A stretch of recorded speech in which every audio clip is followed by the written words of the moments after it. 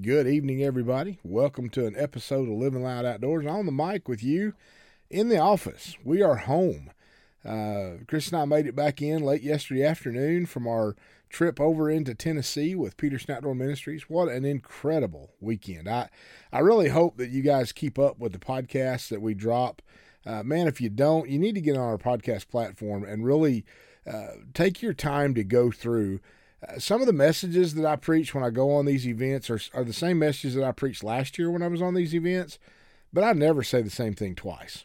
So that's why I try to label them with the year we're there or something, so you know which year's which, because I don't ever say the same thing twice. And we had an incredible time of fellowship on this trip. We had an incredible time of ministry. I think we wound up with I believe there was 10 veterans there, and we had 4 of our volunteers from Peterson Outdoor Ministries. We had Luke Hochaver, who's the winning pitcher for Game 5 of the 2015 World Series with Kansas City Royals. We had a couple of other retired ball players that were there with him. Tyler and Nathan were there, and another one named Danny. Danny Winkler and I have become really good friends, and I say that we message back and forth a lot. I got good connection with Danny. Just really feel a powerful connection with him, and God just pours out through that man. As they struggle through their life, I mean, we look at them, we pedestalize a lot of people. We have a tendency to put people up on pedestals, and they're professionals. They're probably making bank, and we're just lowly peasants to these guys because they got everything they need, and they're rich or whatever. And you know what? They're no different than the rest of us. They're just trying to find their way through this life. They're trying to provide for their families, trying to provide an avenue to lead through. And so we shouldn't be pedestalizing them. There are many who don't deserve that, that's for certain. But there are a lot of these guys who are very humble, very down to earth, very desiring of allowing God to use them in whatever way is necessary, whatever way is possible. Tyler, he's a retired pitcher as well, and he's working with a ministry right alongside of Luke Hochaver with working with this ministry to ball players. What an incredible thing there, that it's literally a ministry designed to minister to the Major League ball players. So just a beautiful time. Our veterans, of course, from all kinds of walks of life and different parts of the country that came in for this event. We start off Thursday night. I did the message Iron Sharpens Iron, and we talked about what it means to come into fellowship like that and how important that is for us. And they started the hunt on Friday. We started right off on Friday morning in the duck blinds, and they got to do some shooting. And then Friday afternoon they chased some quail, and they planted some quail, brought in some dogs, and they chased quail. And then Saturday morning they got back out and they got to hunt for a while Saturday morning. And the rain set in and kind of socked us in on Saturday into the lodge. And then on Sunday, we were back in the blind on Sunday morning, and back in the quail field on Sunday afternoon. So just a busy weekend of great fellowship and great outdoor adventures with God's creation. And in the process of it, the ministry times that took place in the middle were phenomenal. God just really poured out. My friend Danny Winkler, as he brought his guitar, and on Friday evening, I ministered, and on Friday evening, I ministered this sermon, and he brings some music into it as we started. But then this last song that he played was so cool, so good, and I wound up just having him play it again, and we ministered through that, and we watched God move. And over all of this stuff, I come home and I reflect. I got real emotional a couple of times because as we're processing the weekend, we're sitting around and there's conversations going on all over the building and taking place in all different ways. And some group of 2 people over here, a group of 3 over here. And I'm just kind of filtering around, and I'm hearing bits and pieces of every sermon in all these different conversations. So it was truly awesome to watch God move on the hearts of our men during this event, and watched him pour in to all of us as we were just obedient to him in his calling. And we did the duck call sermon, which is one that I always bring when I come to these events. I did another message called Community and Tribe. It's one that I've done before. I actually wrote that message while at Lou Coach Avers Lodge, Whistling Wing Farms, and then closed it out Sunday with a message called The Burial Cloth. Again, it's one I've done before, and I really battled doing it again this year, but it just fit, and it completely blended that whole weekend together. We all got up early Monday morning and cleared out our gear and remade beds and cleaned up our mess a little bit, ate some breakfast. The cook, the chef for the Kansas City Royals, is good friends with Luke, and he comes down. He's become a great friend from all of us. TJ comes down, and one of our, Adam Bracken with Peterson Outdoor Ministries, they did all the cooking, they did all the prepping, they did all the grocery shopping. We ate extremely well. We had all kinds of food. It was incredible. So we got up, and of course, TJ cooked us up our breakfast to kick us out, and all of us making our way back to our homes. All of this reflection, emotions in me as I listened to these guys express their experience for the weekend. And what a beautiful time. I can't say enough about what God does through Peterson Outdoor Ministries, how he uses all of us, all the volunteer base. It's a huge, incredible base of volunteers for Peterson Outdoor Ministries. Kudos to everyone who works with Peterson's.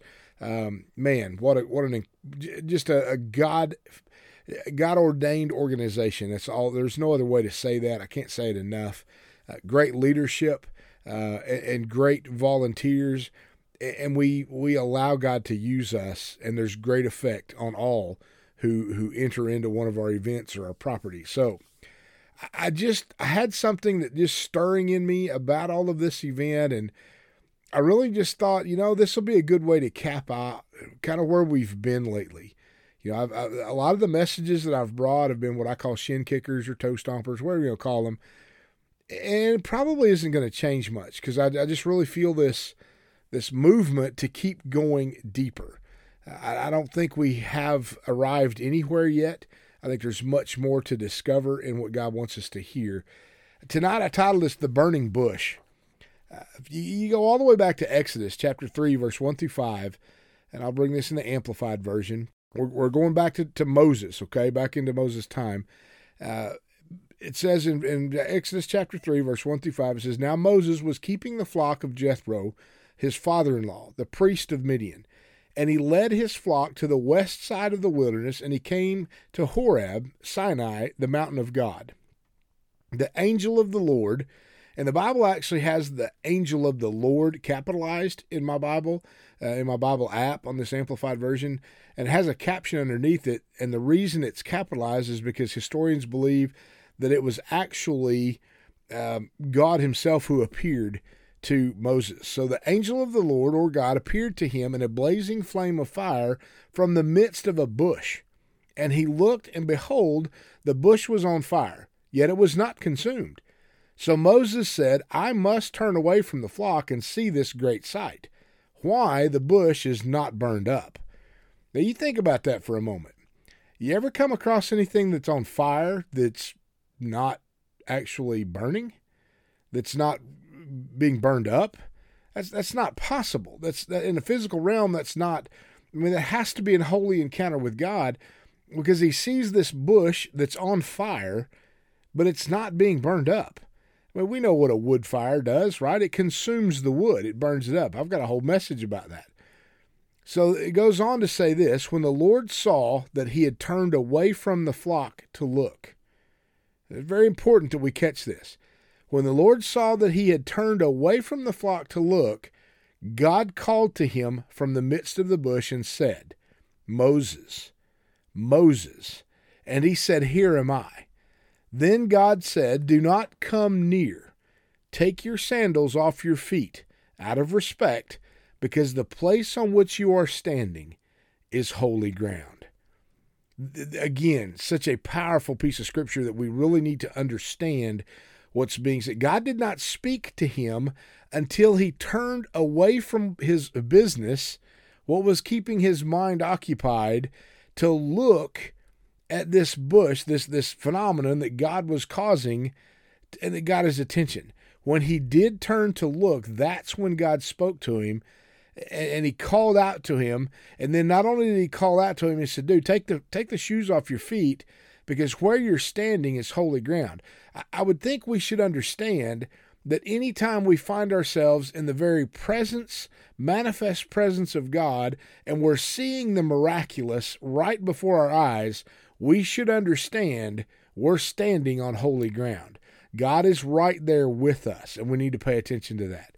Now we know where this story leads. God calls Moses to lead his people, to the Israelite nation, out of captivity and into their promised land, right? But the point I want to make with this message is just a real simple truth. I'm not going to give you a lot of history. I'm not going to take you through.